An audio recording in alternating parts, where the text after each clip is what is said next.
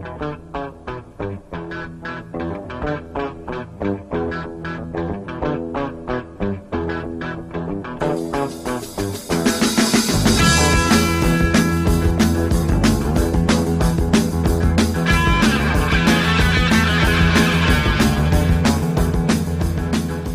to Rogue Bogues. This is the basketball series.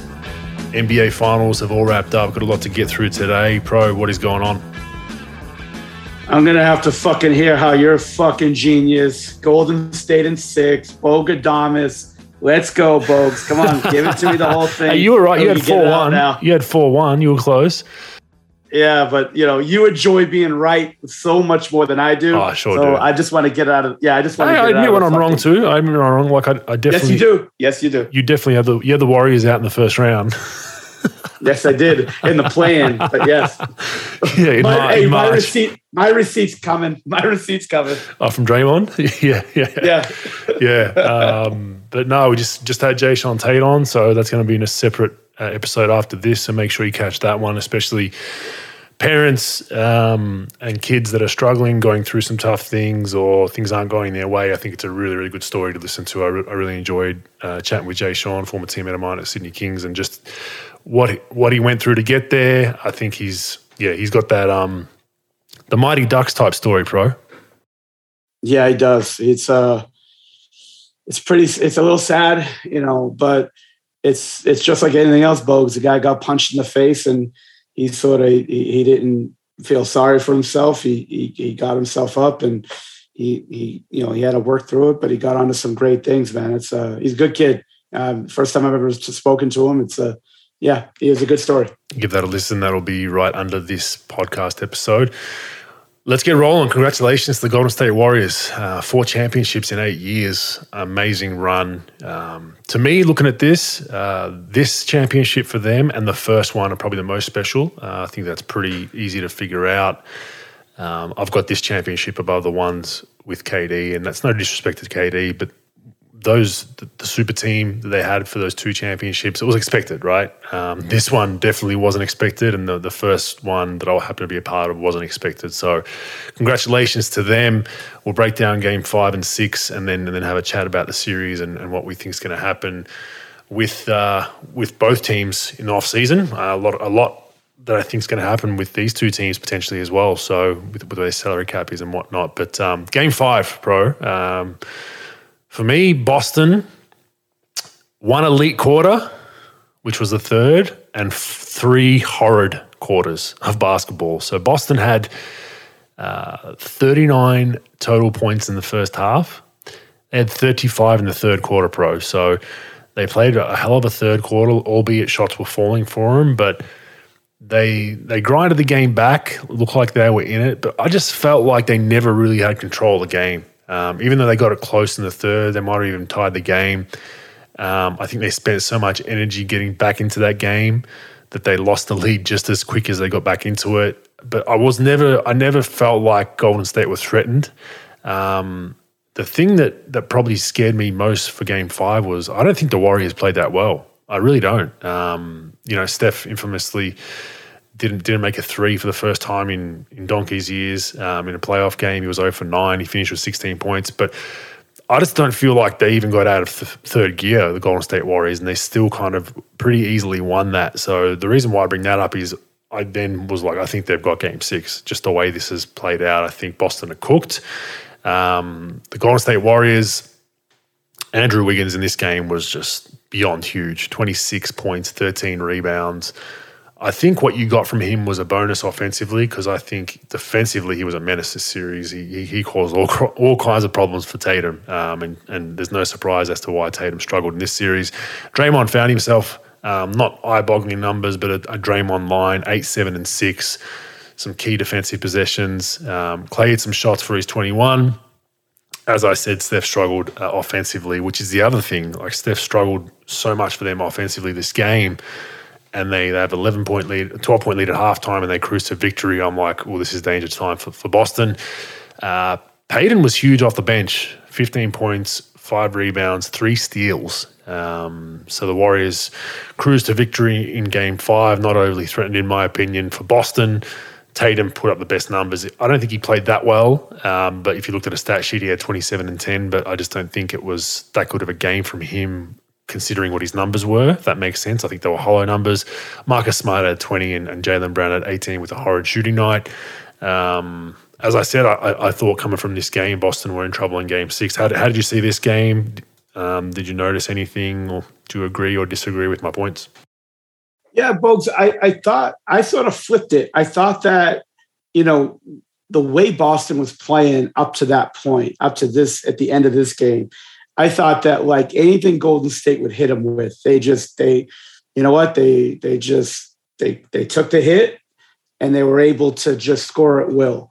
Tatum, Brown, Smart made a shot, Robert Williams, what have you. Like, I thought that they just handled it. And then the second half, they just sort of started to crumble apart a little bit, the fourth quarter especially. But I thought after this game, it was going to be, I thought the Celtics would, protect home court and then Golden State would take it.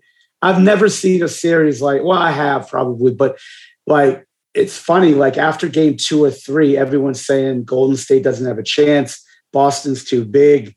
It's over. And I'm terrible at picking, obviously, but like it was interesting how they just sort of flipped the script on Boston without an injury.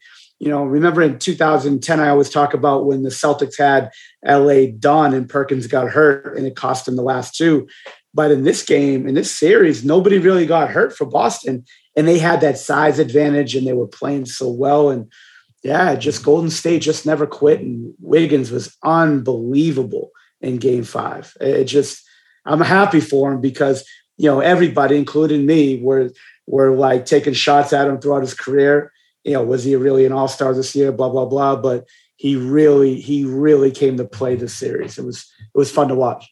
It goes to also says, how is he not in, Defensive Player of the Year conversations?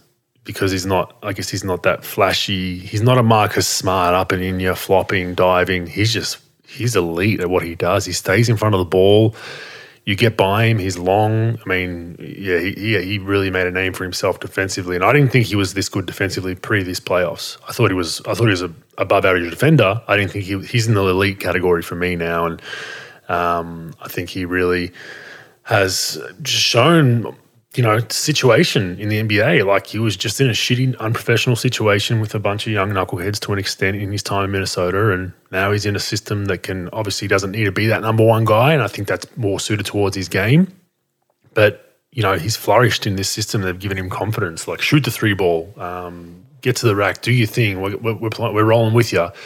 And genius move by the Golden State Warriors front office to move D'Angelo Russell for that. I mean, a lot of people were like, it's your old saying of moving the deck chairs of the Titanic, potentially, that conversation. Like, has it made a difference? Not really. D'Angelo's more talented. Wiggins probably a bit more steady on the offensive end, more consistent, whereas D'Angelo can get you a 50-point night or a 40-point night. But I think it goes down to the Warriors' mentality of Kelly Oubre, D'Angelo, questionable characters at times, personalities with that group. We're going to get you out of here. You're only going to have a year here and you're gone. And they make those tough decisions and genius trade. So going on from that, we go to Game 6. Boston come out and get off to a quick start, 14-2.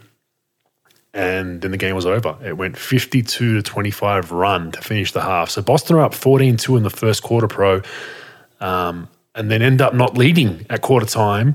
And then, as I said, a 52-25 run to finish the half for the Warriors. Just an amazing turnaround. It looked ugly for the Warriors, but they were kind of feeling the game out early. Boston came out pumped up in the home crowd. That was it. That was all we saw from Boston as far as a punch. It was pretty much over from that point. You felt like Boston would never, as you said, they compete and they try to keep it close, but I felt like they were never in this game post maybe quarter time, half time. It just felt like the Warriors, every time Boston made that run, I think they got it to about 10 in the fourth where Al Horford hit a 3, but they never felt threatened from quarter time, in my opinion, where they were like, hey, Steph's got to give us one of these performances, or Steph made big shots for him, but he didn't have to come down and go bang, bang, bang to keep him keep them either in the lead or keep them with a nice little lead. It just kind of naturally flowed. Everyone made big plays. Boston, Tatum, 13 points, 7 assists, 5 turnovers, 6 for 18. He was I have to say it, bro, he was horrible this game. He forced a lot of shots. I don't know if you noticed this, trying to draw fouls that weren't there. You're not going to get those calls in a finals, probably not even in the playoffs, early rounds, where you just drive, put your head down, jump into someone and just throw it at the hoop, hoping to get through free throws. He did that 4 or 5 times before he realized this probably isn't working tonight. I thought he was really bad. Jaylen Brown and Al Horford get Boston in it. Without them, they would have lost by 50. I mean, Jaylen Brown had 34. He came to play. Al Horford hit some big threes for them just to keep them within, that 10 to 15 range. He had 19. That was it. Williams was big on the defensive end again with 5 blocks. Boston's bench, horrific. 5 points total for the night combined off their bench pro. So I think they just burnt out over the course of this series. I really do. I think their starters, both starters on both teams played high minutes. Boston a little bit more. But Boston really had nothing off the bench outside of probably post-game 2, game 3. White was big for him early, and then he disappeared. For the Warriors, Draymond, with a Draymond-esque night, 12, 12, and 8, with 2 threes made. His first 2 threes of the finals, he made them in game 6, 2 steals, 2 blocks. When he makes a 3, his game opens up. Everything opens up for him. Steph, 34, 7, and 7. Wiggins, 18, 6, 5, 4, and 3 blocks. 4 steals, 3 blocks. Amazing, amazing night. Clay was real quiet for him, 5 for 20, 12 points. But Golden State getting the lead in the first quarter after their start, like I said, was just amazing. I just don't think Boston had anything left in the tank. I think they were like, why, how is this team doing this to us? We're throwing everything at them defensively. We're wrestling, we're holding, we're grabbing, we're physical, and they just won't die. And I think this is the reason why I'll pat myself on the back, why I chose the Warriors, because they've been through these ups and downs. They've been in series where they've been down 2-1 and they've come back and won 4-2. They've been in a series where they've been up 3-1 and lost 4-3. So Boston still's not there yet as far as, getting punched in the face in a final series or experiencing the highs and the lows. Boston now, they can only go 2 ways, pro, as we know. They can go and not make the finals for a number of years again, or they can be like, hey, we really learned a lot. We're gonna write these points down. These are the do's and don'ts of a final series. Can't get too high, can't get too low, and we're gonna try to win it next season. So I'm interested to see how they bounce back. But that was my game 6, pro. What do you got? Yeah, I see about the same thing. Look, I think Boston came to play, and it's hard. It's hard when your best player comes with 13. And look, I think Tatum's had an unbelievable year. He's one of the top 7 or 8 players, maybe top 10 players in the league. And I think he's second or first team All-NBA. I forgot what he even was, but he came with 13 and he had an off night and he's trying. I think he tried a little too hard, like you said, to draw fouls. He's a decent, he draws about 7 free throw attempts a game, throughout his season. And, he's top 10 in the league, I think, at it. But they just didn't have enough. And when they come at you, when Golden State comes at you like that, it's tough. Look, Curry was unbelievable at 34, but after that, like Wiggins at 18, a couple other guys did okay. Like Draymond was decent. Clay was, 5 for 20. It wasn't great, but you're right. The bench just wasn't good enough. And I think Boston, look, hats off to Golden State. Shit, they played. They just wrestled through with it the whole playoffs and, earned it. With Boston, look, they got the top 2 players signed. They're going to get them both long-term. They're good. Their bench needs to be upgraded for sure. But, Derek White didn't come to play. He came to play, just didn't perform. And Grant Williams just didn't give enough. They're just not good enough off the bench yet. And look, they're right there. They've got 2 stars. They've got, Robert Williams and Marcus Smart that are really good defensively and, really good. If Robert Williams could stay healthy, he's going to be a very good big man for years to come. Horford, can you get another year out of Al at 37 next year? And because what he did this year was unbelievable for them, going forward. And Golden State, look, like everybody had him counted out. And look, you got Wiggins, who was just a found gem. And, Draymond after just letting all that stuff get to him the first few games or whatever, just sort of quieted down, played, didn't worry about the refs as much, and just sort of just focused in on it and fucking got it done. And Steph was unbelievable. He was Michael Jordan-esque, and in his performance in the playoffs, it was great. It was great to watch.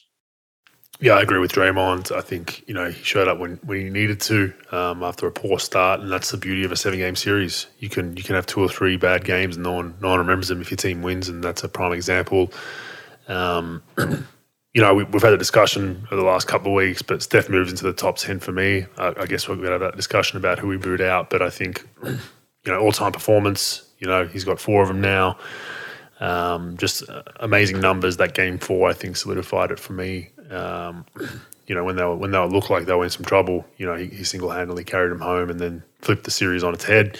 Wiggins, to me, he's all NBA defense, period, from here on out.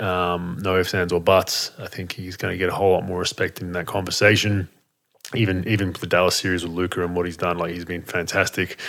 Poole is about to get paid. Payton, very important glue guy. Someone will have a run at him, I think. So with Golden State, I guess it's what do they do? Wiggins is up for extension, possibly. Jordan Poole, Looney will potentially get some offers from other teams, and Payton. Going to be hard to keep them all, right, bro? I mean, the goal is, look, if the ownership really wants to just pay out of the ass with luxury tax, try to keep them all, but it's going to be really tough. Going into next year, Looney, like you said, Looney free agent. I think Poole's got 1 more left, and I think he'll be restricted in 2023, so he's good for now. But they can extend, right? They can extend. Yeah, they can extend. Yep. And then Looney, I would say, probably played himself into the $15 million a year range, how he played in the playoffs. I think Wiggins, like you said, I think he could get extended. Wiggins is, to just sort of talk about him for a second. Look, he was a guy that I thought was going to be like Joe Johnson coming out of Kansas, and he was an elite talent. I think he underachieved. Yeah, you could say it's Minnesota a little bit, but you could say it's a little bit on him. Wasn't focused on the defensive side, was very inconsistent shooting the ball, just wasn't good enough. And it's really tough as a young player to carry a team, truly carry a team. And I think going to this situation where he didn't have to be the best player and he can learn from, a couple of players that could carry a team every night. And then the whole culture thing that they have going on in Golden State, he really hit it. I don't think he hit it until this year, a little into last year. And then this year, he finally hit it. With the all defensive thing, maybe he just didn't show it enough during the season where he was elite during the postseason. I think the biggest thing for Wiggins now is, can you carry it into next year? Or is it going to be, you're going to rest on this and say, you know what, I've arrived, or are you going to keep the work ethic? You're going to keep the focus. You're going to keep the preparation. He's definitely good enough to do it on both ends. I think he also learned, because everything was so fucking hard for him. He made it hard on the game sometimes, on his tough shots that he would take consistently, fade away this, fade away that, bad shot after bad shot. Now I think he's learned how to simplify his game and, how to put his head down and really go into a bag of tricks when he needs to. But for the most part, just play the game simple and how to shut people down defensively. So, well, that goes back to your conversation, Pro, that you sent to me of yourself giving a rant to those players you were working out. You mentioned him and how simple he kept it in the finals and the playoffs. It was catch, rip through. It was catch, jab, rip. It was pump fake. It was just really simple, straight line stuff that you don't see with Instagram trainers, right? And I think having Steph and Clay around him and Draymond are going to hold him accountable to this. You've set the bar now. This is bare minimum Wiggins, so I think they'll hold him accountable. But I think he's had a great conversion into being simple and dominating simple, as the old great Mike Procopio has said. he really did. He dominated simple. He went away from like the fadeaways, the dream shake. He went away from that. He literally went to catch. Okay, double Steph. Kick to me, I'm wide open. Do I have a catch and shoot 3? No, I don't. Pump fake, straight line drive, layup, dunk, kick, and then get good offensive rebound positioning. So I thought your point on that was fantastic. Yeah, I think, Bogues, I think when these players figure out, like, look, if I can keep the like dream shake shit to under 7 on the shot clock, and then in the flow of the game, just try to get great looks. I think that you could really be productive. You could really improve your offense, and you could help your team win instead of taking these tough shots and live on a steady diet of these tough shots. I like where Golden State is because they've got their big three with Steph, Clay, and Draymond. They could retain Wiggins. They got Kuminga, which you don't know what he's going to be. I think he's going to be pretty good. Pools, they could extend Poole if they want to, move him in a trade, down the line to try to get something back. I don't know what the plans are financially through ownership. Can they keep him? Can they not? You're probably looking at 20 plus million, Bogues, would you say, for Poole? Would you, in the open market, close to that? Oh, more, probably even more. Yeah, probably 20, 25. More. Yeah, so he's in that Jalen Brunson sort of talk. 100%. And probably higher ceiling, to be honest, than Jalen Brunson. Yeah. So teams will look at that and there might be teams that look to just take him to get him away from Golden State. But I think they're going to have some issues trying to keep everyone. I think Peyton's earned himself some money. I think he can easily get that mid-level type money somewhere. 4, 5, 6, 7 million. And Looney's the big one. If you think he's getting 15s, I can't see him coming back. That's a big number. Their cap's going to be. We'll see. These owners talk about a lot that if you win a championship, we're happy to overpay. Well, let's see it now. Because are you going to bring this same team back? Are you going to run it back or try to get clever like a la Mark Cuban did a decade ago, and it costs you then for. You don't even touch the surface of a conference finals or a chip. So I think they'll bring back most of their players, but I think. Looney at 15, that's a tough one for them to keep on the books because that's what's that luxury tax wise, 30, 40 million for him. So it ends up being like $4 for every dollar you spend, on that deal. So Bogues, you're talking at Steph at 48 million, you're talking at Clay at 40, you're talking at Wiggins 33, you're talking Draymond 25, Wiseman at 9, Kuminga at 5. So right there, you're at about 50, 90. You're at over $140 million just for those guys. That's 1, 2, 3, 4, 5, 6 before you even think about extending Looney. Then you got, not that these are huge deals or anything, but then you got Damian Lee, you got Toscano Anderson. Those guys will be minimum deals.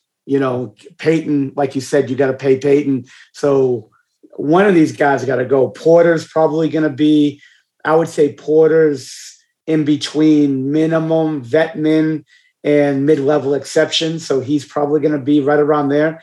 And so, they've got some important decisions to make, and ownership's got to say, look, do we really want to go deep into the tax with these guys?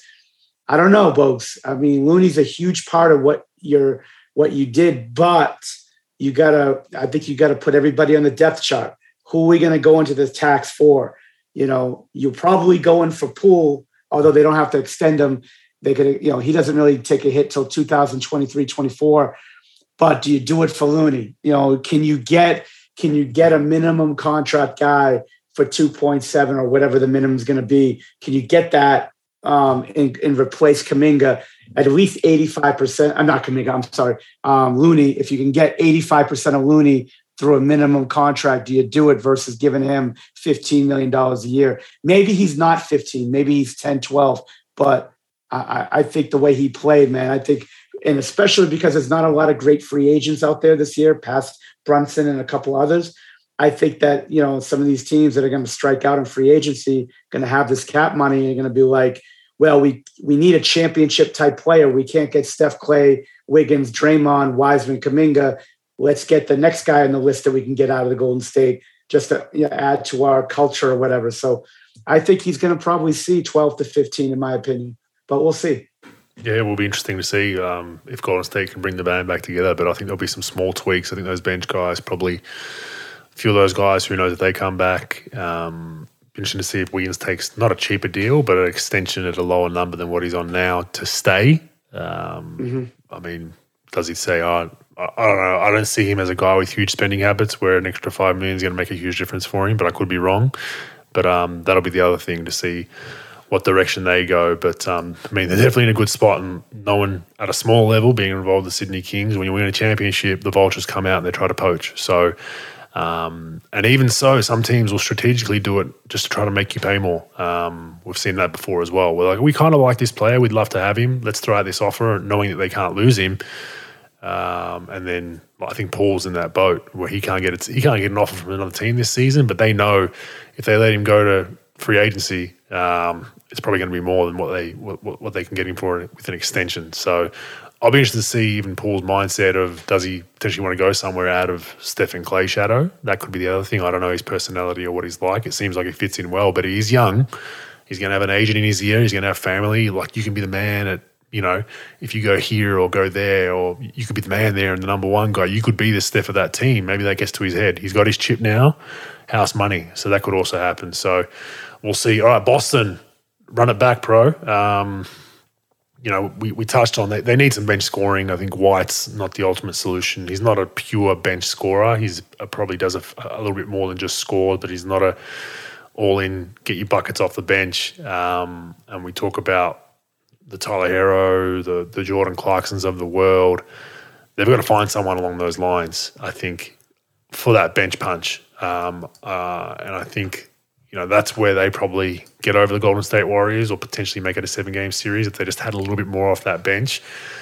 They're pretty much bringing the band back together. Al Horford can waive him, but still owe him 19 out of the 26 million. So it'd be they're bringing him back 100%. I think they're bringing him back just from the regardless of what he can bring. I think even at 18 minutes a night, he's invaluable for him, especially the way he's shooting the 3-ball now. You can just put him in that corner and really space the floor with an active 5-man defensive end. I thought he was very, very good defensively in the 1 through 5 switches, as good as you can be. He was stuck guarding Steph a lot, and I think he did it at a decent level. It is Steph. Let's not forget, so he's going to score on most people, but I thought he was moved pretty well considering his age and the 1 through 5 matchups. Do Boston keep the big lineup all next season? Do they make a tweak to that?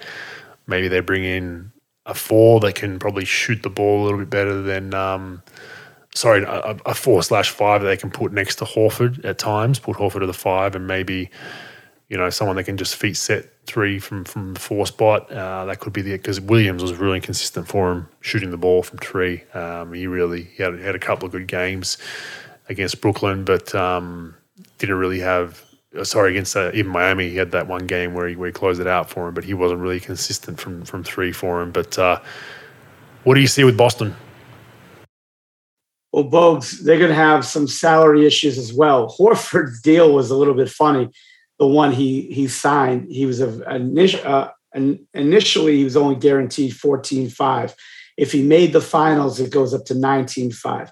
If he won the finals, he would have been fully guaranteed.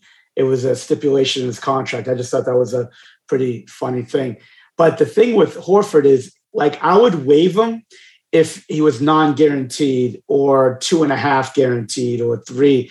But he's guaranteed 19. You don't really save a lot on the deal. Pointless. Right now, you get Tatum at 30. You get him at basically 20. You get Jaylen Brown at 27. You get Derek White at 16. You get Marcus Smart at 17. Theis is 8.7, and Robert Williams is 10. So now you're looking at 60, 90. You're looking at close to 130 million through all those guys. So it's going to be hard to get. You'll probably get taxpayers mid-level. I think it's like 5.5 or 6. So it's not the full mid-level. So it's going to be harder for them to add talent than it is, a regular team that has cap room. That's going to be a little bit of a challenge for him. Grant Williams had a great year for him as far as what you expect from him. He shot the ball very well, 41 from 3, just didn't get it done in the playoffs. Like you said, they definitely need bench help. They just don't have enough. They don't have enough to beat an elite team. Well, they did beat some teams in the playoffs. Let's be honest, like Miami, Milwaukee. Those are 2 really good teams, but they were hurting too. One didn't have Middleton. I'm not trying to cause a story or stink here, but one didn't have Middleton. Hero didn't play in the majority of that series. In the Miami series, but they did beat and grind out a lot, and they played great in the second half. I think it's going to be hard for them. I do they don't really have a lot of tradable assets. You're not going to trade Brown and Tatum. You're going to keep those guys together. Horford, you're not going to get much if you traded Horford. I think Robert Williams is your center for the future. And then like players off the bench, Pritchard, White, Naismith, Williams, Dice, those guys are not getting you pieces in trades, in my opinion. They could get you picks, they could get you this or that, but they're not going to get you anything that can really get you over the hump. So they're going to have to use that veteran mid-level. They're going to have to try to find a diamond in the rough, in my opinion. Try to draft somebody. I don't think they have a first-round pick in this year's draft, so it's going to be tough. It's going to be challenging. But they've got one of the best coaches in basketball in Udoka. They've got Jaylen Brown and Tatum together. They've got really good grinded out players like Smart, Horford, and Williams, Robert Williams. So they do have a decent nucleus. It's how to expand it. How do you get that second unit to really help you out and try to upgrade that? And that's going to be challenging, but that's why those guys get $7, $8, $9 million a year, to fucking figure that shit out. No doubt. Yeah. I mean, one guy I've got, he's contracted next season, but Terrence Ross would be good for them, I think, off the bench. Yeah. He is contracted. He's on a sucky Orlando team, buyout material maybe. Come on a team-friendly deal halfway through the season. I mean, that's a guy I would circle if I was Boston. That'd be a great bench punch for him. A guy that hasn't won really. He's getting older in years. Someone like that I think would be good for him. Just someone that can give him some life off the bench. Someone that, Tatum's not shooting it well, Brown's struggling, throw him in there and he can get you a quick 20. I think they need someone like that. So just a random name I was looking at, but he is contracted next season for 11.5. But as we know, this Orlando's in a full rebuild right now. They'll want to get, Suggs more minutes and a few of the other guys. Who's a young guy, Wagner as well. So similar positions to Ross. So I don't think he plays a whole lot more there. And it could be a situation where he's either bought out leading up to the season or potentially they'll bring him in and buy him out halfway through the season. He can latch onto a Boston. So that's just a random name I've got there. But Boston and Golden State will have some issues tweaking their roster too much other than what they've already got, just from the way it all pans out salary cap wise. And we'll see if the Warriors are willing to spend $100-200 million to try and bring this band back together in taxes. So it's a big check. It's got to be one hell of a band, Bogues. One hell of a band, that's right. But once again, congratulations to Golden State Warriors. Not many people had them picked. It's been good to see. I think it was a great final series, even though it only went 6. Very swingy series, as you said. It was, Boston's got it. This is all over after the first couple of games. And for a guy that's been there, I was like, not as easy as that. It's still going to have to be a fight, and it ends up going Golden State's way. So congratulations to them. All right, moving on to some news. Just before we're about to hit, Kenny Atkinson backflips out of the Charlotte deal, bro.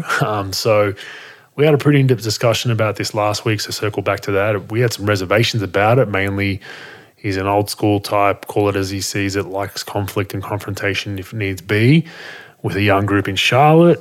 Doesn't really fit too well, we thought, but he's pulled out and said, I'm going back to the Golden State Warriors. There's a thought process of, Mike Brown's gone. Does he get a nice pay bump? Or did he just come to his senses and think, holy shit, I'm going into a kind of a little bit of a interesting roster with these young guys, bro. How do you see it?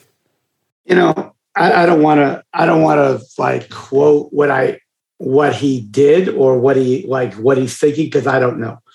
But what I'm seeing is, look, won a championship. Maybe after game 2, when you didn't think you're going to win a championship, maybe you're like, oh, fuck, now we're going to have to go through this another year. This is Charlotte offered me this job. I have something done. Let's just go. Let me do the Charlotte deal. I mean, these only 30 of these jobs. It's not like these jobs that come in every day. And let me just take this. They got a young player I'm probably going to have to butt heads with. It's going to be a pain in the ass every day. Let me do that. Well, I'll do it though, because it's a job. It's an NBA head coaching job. Then you win a championship. And now ownership probably they probably were feeling a little bit of pressure. I don't care what they say now. They probably after game 2 when everyone's saying, oh, Boston's too good. They're too big. They're too young, blah, blah, blah. they're probably saying, "Oh fuck," blah blah. I don't know what we're gonna do. Then they win it, and then Mike Brown leaves. Mike Brown was going to leave anyway to Sac, and probably said, "Hey, Kenny, you want to stay for $1.5 million or $2 million? Be our head assistant?" Because I think Mike Brown was the head assistant, if I'm not mistaken. And yeah, he probably said, "Well, let me see. Now we win it. We're revitalized, even though we have the same team, but everybody's going to look at us in a different light because we won it. We're going to probably be the favorites coming back. Now I don't have to butt heads with, do I really want to butt heads with fucking Ball every day? That it's going to be a pain in the ass. I'm a hard ass myself. It's going to be a struggle. I don't want to fucking, this guy turns it over 3 times in the first quarter. I take him out and he's going to be looking at me like I'm fucking crazy. Do I really want to deal with that shit every fucking day for, 4 years of my contract? I'm probably going to get fired after 2.5.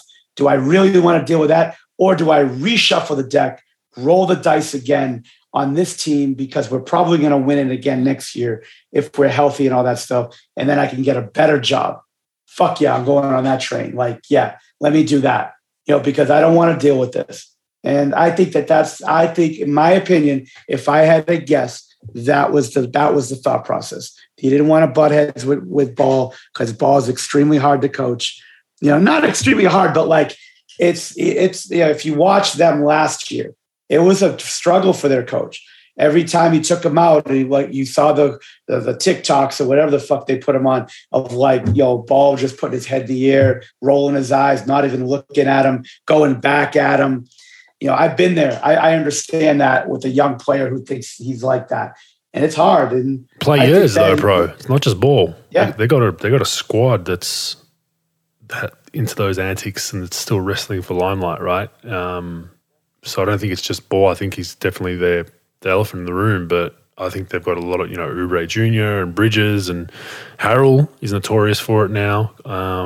Never happy with his role the last couple of seasons. So I just wonder if he has, all right, he comes back for those reasons, but also knows that there's potentially another job opening up next season, after next season, or on the nose. Like someone could have said to him, "Hey, we're probably going to have an opening at the end of this coach's contract, or we've given him another chance, but we don't think it's going to work out." That could also happen as well.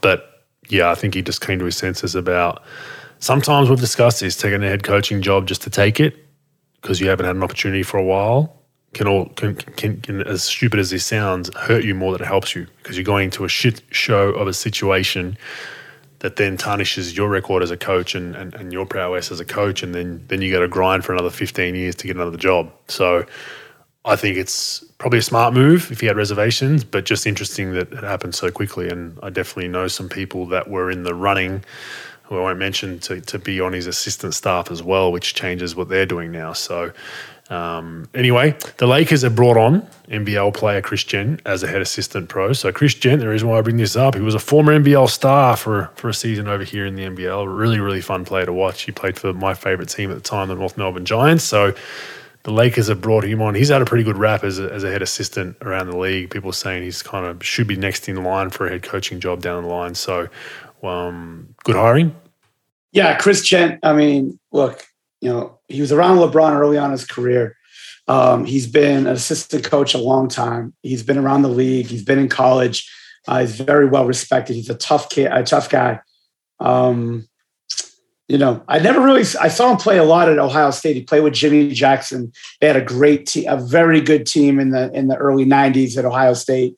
And the clip you sent me, he sort of looked like he's crazy playing over there. Like he looked like, if you ever see Mark Wahlberg's movie, The Fighter, when he was that fighter with that like crazy drugged out brother, like the nutty brother, he looked like the nutty brother playing over there, like antics, like Jason Williams a little bit, white chocolate. But he's a good guy, very knowledgeable, been around the league a long time. Probably maybe things were getting a little stale in Atlanta. Plus he gets to be the head assistant. Sure, why not? I think Darvin Ham's a good guy to work for. I respect him a ton. Good hire, for sure. I think it's a good hire. Yeah, I like it. A bit of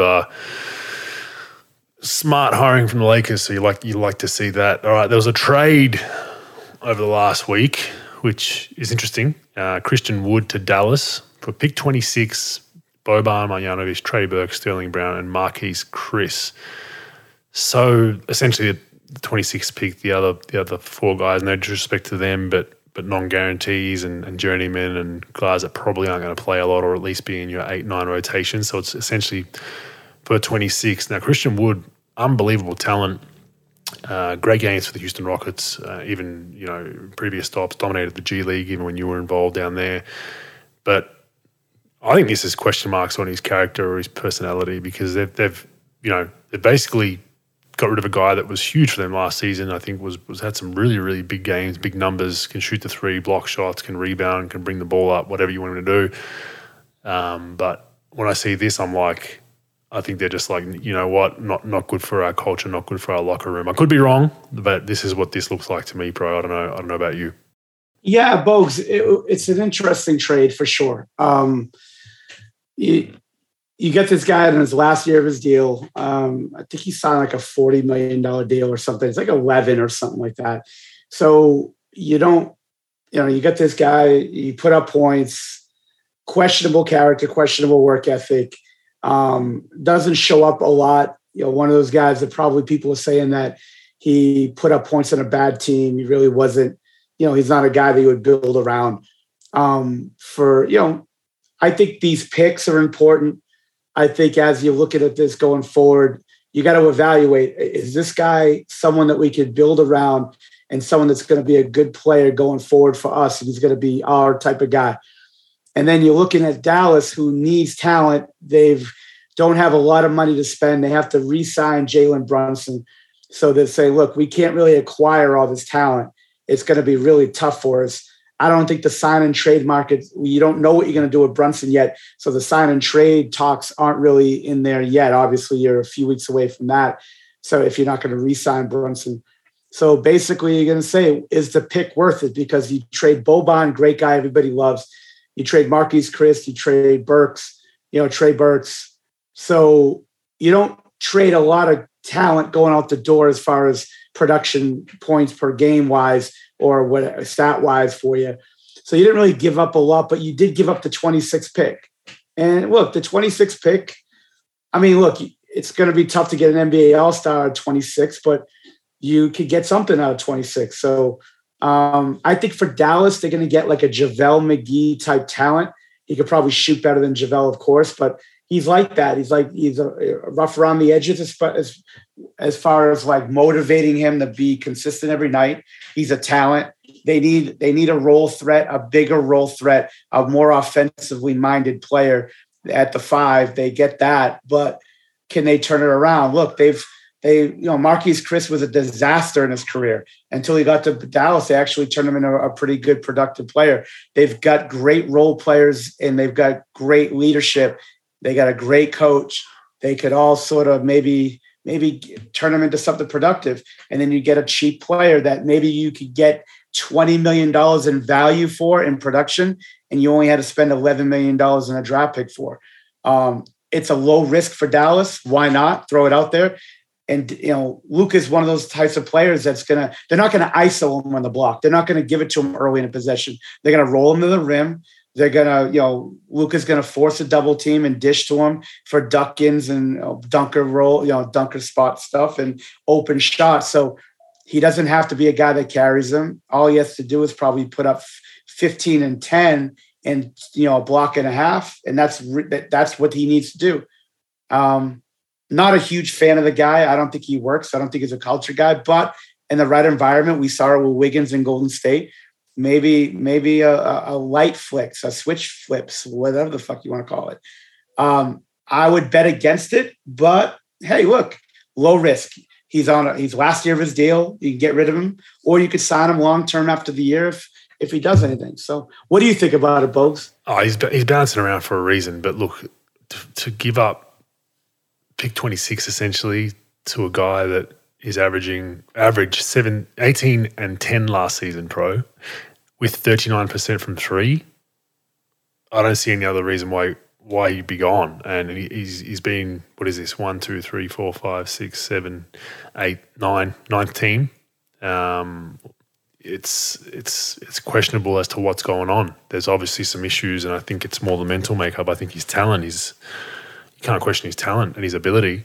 I think he'll be huge. He can be good for Dallas because I think not only can he roll, I think you can roll him Al Horford-esque and then roll him and get him out of the paint to the corner at the 3 and clean up that paint for Luka to go downhill and get that big out of there, which they can't do when Power's in the game, right? And it still gives you rebounding. So you're not losing. You know, a lot of times when you have a three-point shooting big, generally not as physical, the three-point shooting bigs, and this guy's almost 40% from 3 and getting you 10 boards a night. So I think it's a good move for Dallas.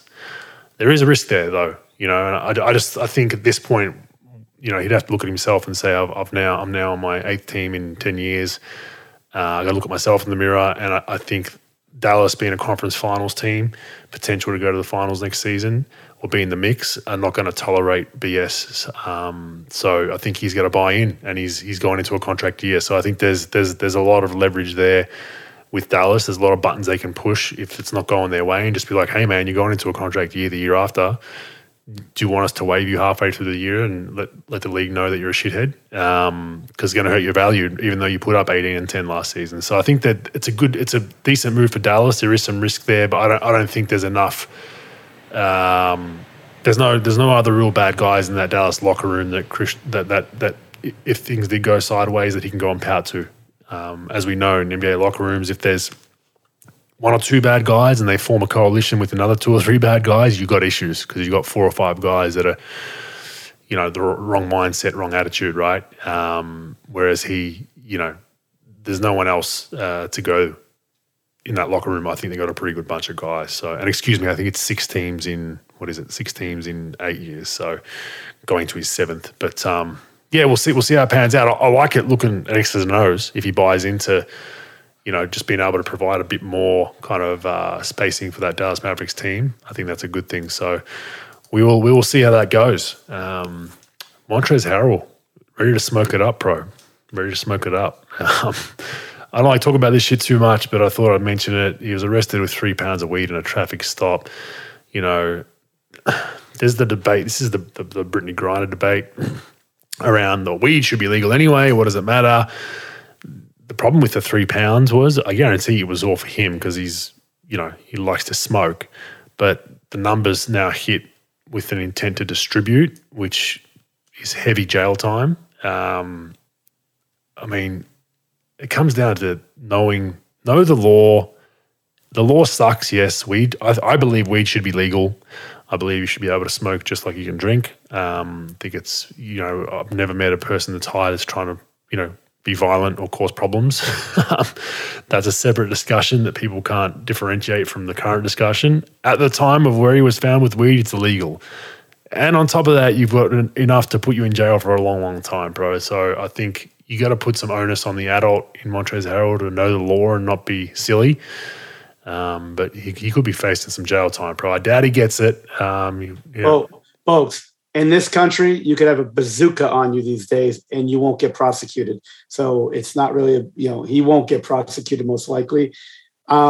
I agree with you. It probably should be legal, but not when you're carrying as much as 9 Christmas trees in your fucking vehicle. You know what I'm saying? Like, come on. I mean, there's a line. And he's not, there's no intent to distribute. I mean, the guy's an NBA star. I doubt he's dealing drugs as his side gig in the off season. Yes, it should be legal, but I agree. It's just like, what are you doing, dude? Like, at least have a fall guy with you. Like, have your buddy hold it for you in the passenger seat. Yeah. This isn't an episode of The Wire. He ain't fucking, he ain't in The Wire right now. There's no, I don't think he's distributing, but I don't know. I don't care. The thing about him too, same thing with the Christian Wood situation. The game of basketball is going to move on with or without him. And you gotta smarten the fuck up. Seriously. Like, he's been on a few teams. He's got some talent. He's put up some numbers in the league, but you don't want to start this road of things. Again, I don't know anything about this case. I read a little bit. I saw the headline of it. You and I discussed it briefly. I don't know much about it, but come on, man. Like, if you respect the law or you don't, whatever, but like, it's a law, fucking law is a law. and you got to know it, whatever. But exactly, there's a bunch of laws you and I probably both think are absolutely stupid, but I also know that if I go and break that stupid law, I'm going to be in trouble. Like you travel to Bali and you're caught with drugs, like it can be death sentence. It can be life in prison. So you best know that state's laws, the city's laws, the country's laws of where you're traveling, whether the laws make sense or not, or whether, like I said, people are, weed should be legal. But yeah, I agree. But in that state, it wasn't at the time. So just really silly. And maybe, hey, conspiracy theory, Kenny A, he's like, I can't go there. It's just another little bow in his, another little arrow in his bow that said, Charlotte's not for me. So that could be the conspiracy theory, pro. He just doesn't like a too high Montrezl Harrell. All right, the Warriors have receipts, pro. Now, they're going at everyone, and I like it. Here's why. I think, yes, it is a little bit petty at times. Yes, all that stuff. When you're champions, you have the right to be petty, and I like them going back at people that have gone at them. And there were some disrespectful things that said to them throughout the season, to Steph, to his wife, to Draymond, to this, to that. And I've enjoyed the roller coaster of all the receipts that mainly Draymond Green has put out, but even Steph, some very quirky stuff along the way. But have you seen all these, pro? I did. I saw. What's your favorite? I saw Steph give the 0. Oh, the 0 for sure. For me, the 0 for sure. But, yeah, but I'll tell you what though, Clay's funnier than shit too. Like he doesn't care. He went at how funny is that? He went at Jaren Jackson, didn't he? He did. Ooh. He did. No. Was it Jackson or was it like Bane or something? No, I think it was Jackson. It was Jackson that tweeted strengthening numbers after they beat him in the regular season. And you could just see Clay's reliving it in real time. Like, hey, I remember this guy. That was great. That was awesome. The Draymond shirt. Stole one of their shirts from the arena and wrote 18 Nope. Yeah, 2023. Yeah, no, you know what? Like, I think Clay, I don't know him at all. But, like, he seems like he's one of the top 10 funniest motherfuckers in the whole league. He just seems like he's a funny dude. But not by design. Like, he's like that's the thing I love about him. Half the time he's got a great sense of humor, but half the time he's not trying to be funny. He's just, like, being himself. Like, he's not trying to put it on for the boys to make you laugh. He's just, like, being himself, and it just makes you laugh because it's so great. But I've enjoyed... How about when he was riding around New York? That's the funniest thing I've ever seen. They interviewed him? When he was riding around New York. And he was, and they interviewed him about the scaffolding in New York. Did you remember that one? Yeah, and the reporter didn't know it was Clay Thompson. Thought it was a regular dude walking down the street. So and he just gave the interview about the scaffold. Yeah, he's funny as shit, man. He's funny. Oh, he's great. He's great. So I enjoy the receipts. Hopefully, we keep more of those coming. Now, I saw this just as I was putting the run sheet together. Former teammate of mine, Jonas Jerebko, from Sweden, ex-NBA player, played for Detroit, played with Golden State Warriors the year we lost to Toronto. I enjoyed being around him, was a good teammate. Anyhow, I missed this a couple of months ago. He signed with CSKA Moscow. Anyway, he has quit the team now, less than 3 months after his controversial decision to join the organization amid international condemnation of Russia. Get this, the Swedish Basketball Federation back then cut Jerebko from the national squad at the end of March and has basically said, like, you're no longer involved with Swedish basketball against the federation's values and our very clear stance towards Russia over the invasion of Ukraine. I think this is horrendous by Sweden. I mean, this is one of I have to do my research, but I think he's the best player to ever come out of Sweden, NBA-wise, Swedish-born. Always went back and loved playing for his national team, even in like the lowly qualifiers. So, Sweden's always in those qualifiers. It's first starts. Hey, folks, stop. Sweden couldn't medal in the Swedish Olympics in basketball. Okay, so I don't know what the fuck they're thinking about. The guy tried to make money for him and his family. I know the guy. I work with him. He spent an off season with us at Grover. They couldn't medal in the Swedish Olympics. So why are you busting this guy's fucking balls that he wanted to play for one of the best clubs in the fucking world in CSKA Moscow and make money and prolong his career? And now you're going to bust the fucking guy's balls. I mean, that's my opinion. They could do what the fuck they want, but come on, man. I agree. But he's my point to where they play. they start in like when it's like the top 200 Euro, there's not 200 European countries, but making it up, right? And they got to work through that low end of the bracket to even make the top 60 and then the top 30, right? He'd play in those games. And now you're going to shit on him because he wants to go and play in Russia because of some political spat that's got nothing to do with the athlete or basketball. It's such a joke. Like it's this whole Russia-Ukraine thing. It's like, doesn't mean he supports the war. He's just going to earn a good living because, and he's at the end of his career. He's mid to late 30s. So he's like, hey, they just offered me 500,000 euro. I could really do that for retirement or for whatever reason. I'll go play for 3 or 4 months. And they've waived him from the national team. Swedish Basketball Federation, get in the bin. That is an absolute joke. So not a fan of that. I mean, nobody busts the head of the Swedish basketball taking all those kickbacks for fucking the last 10 years. Now you're going to bust this guy's balls for making 500,000 euro? Exactly. Fuck out of here. Yeah, well, whilst he's playing for you, risking injury to potentially hinder his professional career, which I'm sure Sweden weren't paying him to play for the national team. He was doing it because he loved playing for his country. So, and they'll pay him in chocolate. Chocolate or Swedish massages. NBL Australia, Andrew Gaze has been elevated by Basketball Australia to legend status. So congratulations to Gaze. Pretty much a no-brainer pro. I think our podcast episode set him to that path. Basketball Australia finally woke up and made him legend status. This one's interesting. Hey, Gazy, you're fucking welcome, Gazy, okay? You're fucking welcome, you asshole. But go ahead. Corey Webster of Perth. I don't know if you know who this is, pro, but he... New Zealand national, very, very talented scorer. He signed with the Perth Wildcats a number of years ago, and between signing with the Perth Wildcats in the off-season and getting to Perth a couple of months later, he then received another offer from a Euro club at way more money, and he bailed on Perth.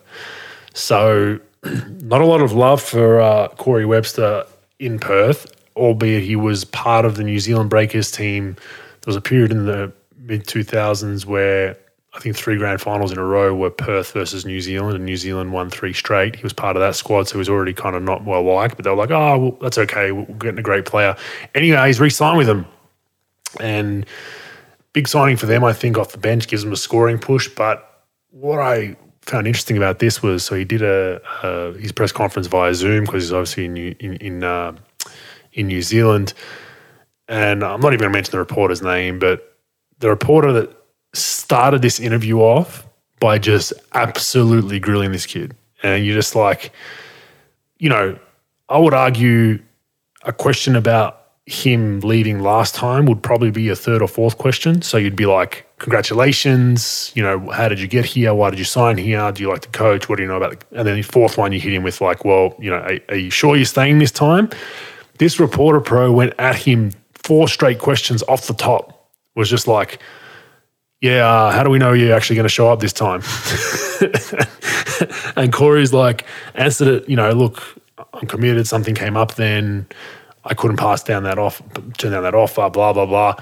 No. You need to give us assurances that you're going to, and just kept going with it. And you're just like, dude, like, what the fuck are you doing? Like, this is, albeit there's a rough history there. This kid just signed with your club, supposed to be a great player, and this guy was just grilling him, man. It was hard to watch, so I think that reporter needs to get in the bin, but very, very, very interesting one. Yeah, maybe he could work for Sweden in this fucking federation. So maybe we go there. Fit in really well. Gary Brown has signed in Southeast Melbourne. I don't know too much about him.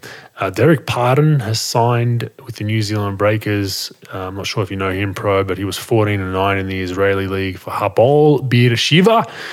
He's a 203 centimeter 5-man though, pro. So not that tall. What's that? 6'7", if that, 6'8". So an undersized 5, but put up pretty good numbers in the Israeli league. So that's all we've really got NBL wise right now. It's been pretty quiet for the most part. So we'll continue to watch that space. But pro, remember, you got to download the Dabble app. Nice. Yeah, it's where betting meets social media. I've told you all before. If you haven't downloaded it, what are you waiting for? On Dabble, you can follow me, your friends, people you hate, people you like, Stalk the Expert, trending tipsters. You can one-click put bets to your account just by following someone. So, you see something that someone likes, a parlay or a multi, as we call them in Australia, or like that, I can just instant copy that bet to my account. And you can also get alerts when your friends and other tipsters are placing bets. There is a chat forum on there that you can go and banter, talk shit. I jump on there every now and then.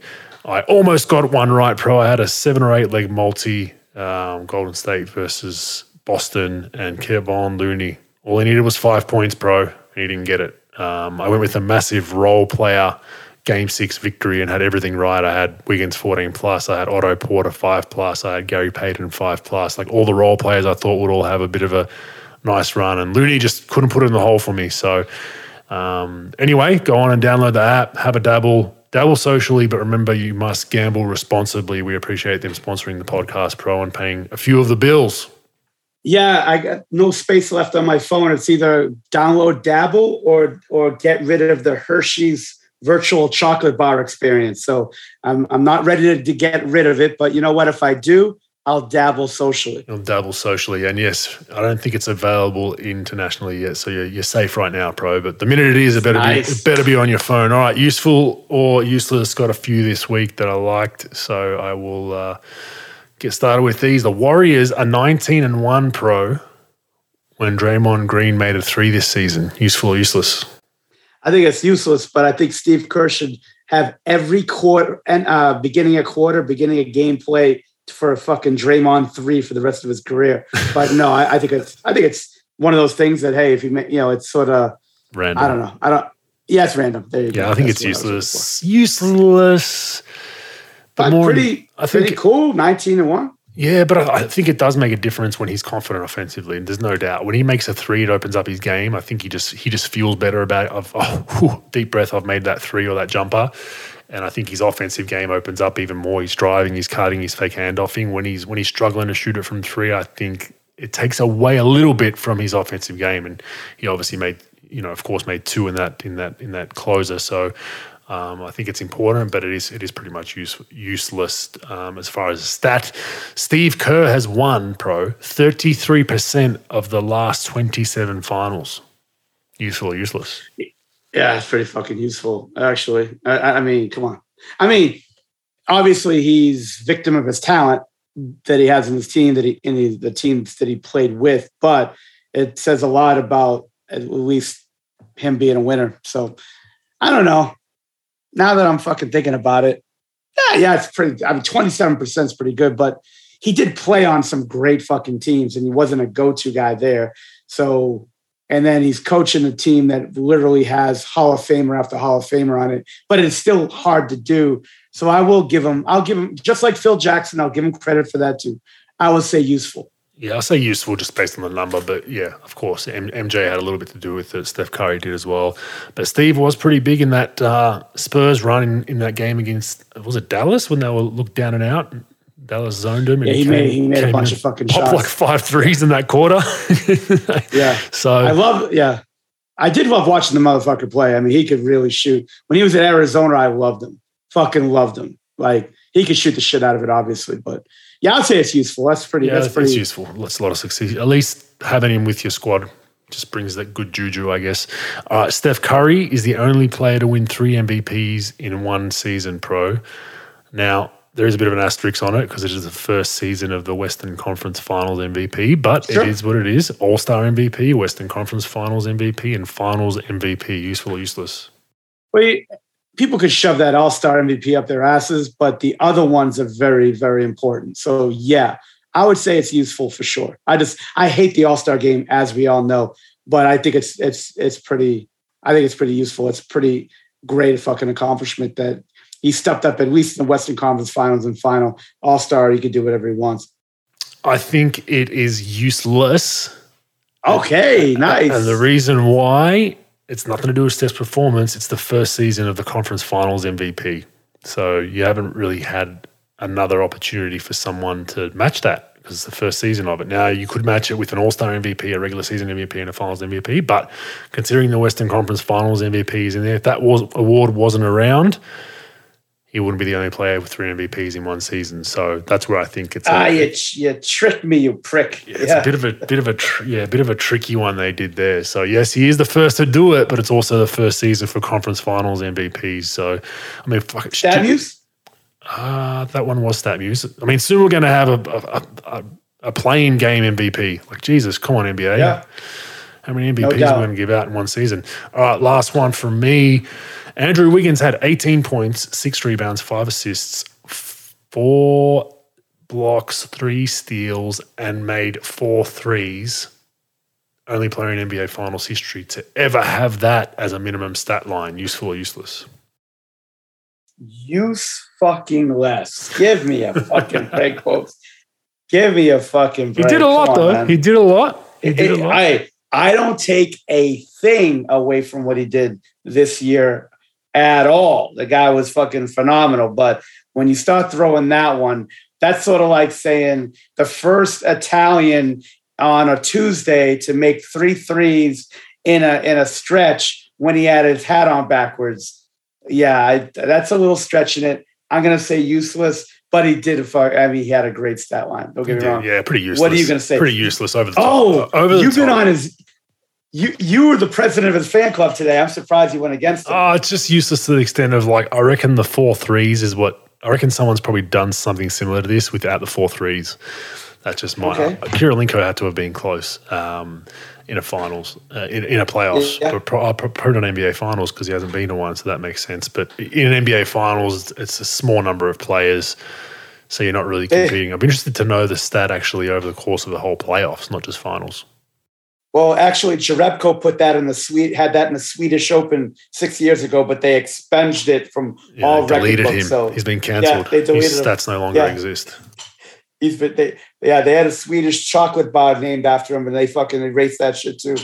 All right, what do you got? Fact or fake news? All right, so Mike D'Antoni will be the next coach of the Charlotte Hornets.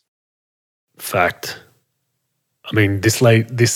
Well, not that late actually, but I mean, most teams have their coaches before they draft. So. I think it's head coach late. Yeah, I think it's head coach. Getting to head coach late, not assistant late. But a head coach late, because you want to have someone there, right? Although I think when I got drafted, we changed coaches between the lottery pick and the pick. Sorry, the draft lottery and the pick. So that was pretty close. So it went from Terry Porter to Terry Stotts. But yeah, I think this is a guy you got to go after. I mean, with that group that you've got. You know, there are some concerns. I bet you MJ has those concerns about this is an ill-disciplined group as it is, and D'Antoni likes the ill-disciplined, free-flowing style.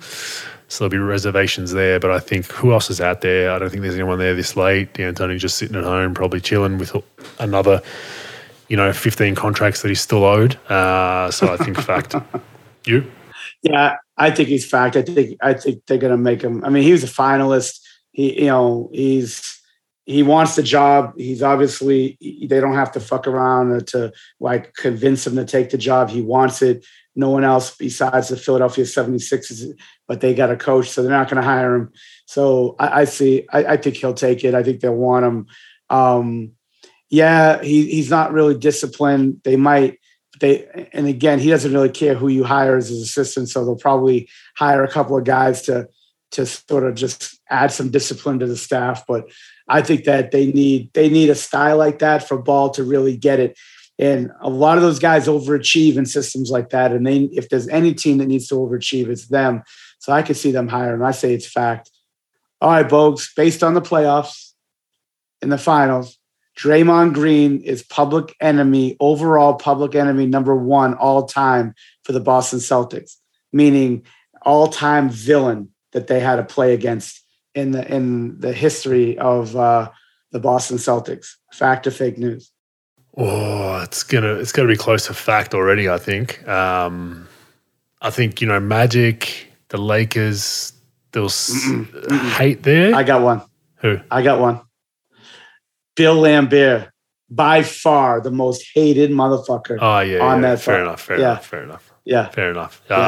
But very close. Yeah, yes. I got to change my decision. I got to fake news. Laimbeer is one I forgot about. I was more thinking about from a finals perspective, but sure. I know the Lakers were up there, but there was a respectful hate between those two teams. Laimbeer is definitely number 1. Draymond's up there though, because I think the receipt printing, the invoices that he's handing out, I think might get him there eventually. But if it's another season of that, they might.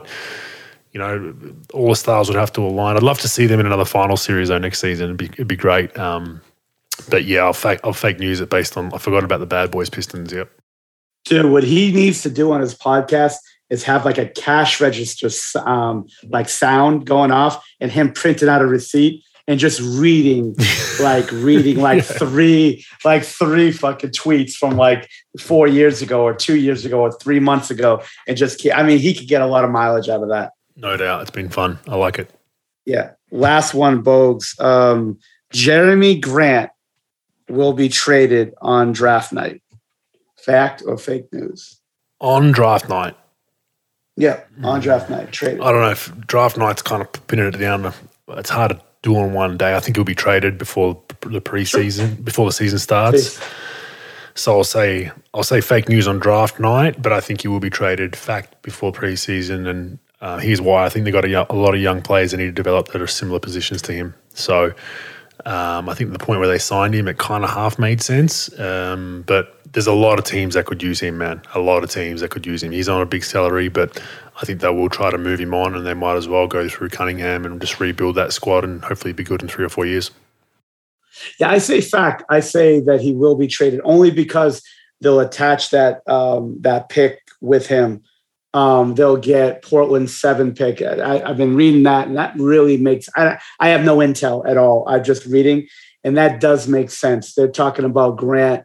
I don't know who's going to be exchanged, but it's going to be Grant to the Portland, and Portland's going to send over the 7 pick to Detroit. They need talent there, and I think that they'll sweeten the pot to a certain point, Portland would, to get as much talent around Lillard as possible, or Lillard is going to demand a trade, which he'll probably demand a trade at some point anyway. So I think that they're going to try to unload that 7 pick. Yeah, because the 7 pick, it'll be a good player for sure, but I think they'd rather somebody a little bit more, battle tested, could put up 18, 19 a game, put him at Lillard, a little bit of size in that front, in that perimeter game. I say fact. We'll see. Who the fuck knows? But yeah, that's what I got. Yeah, I agree. I think he will be moved. He's been in the rumblings ever since he really signed there, which has been interesting. They signed him, and then within a year of his contract, like, oh, look, we might look to move him, or there were rumors already circulating. So pretty interesting to see if he moves on. That wraps up our latest episode of the Basketball Series. Remember, give us a follow on social media. Give Pro a follow at Hoop Consultants.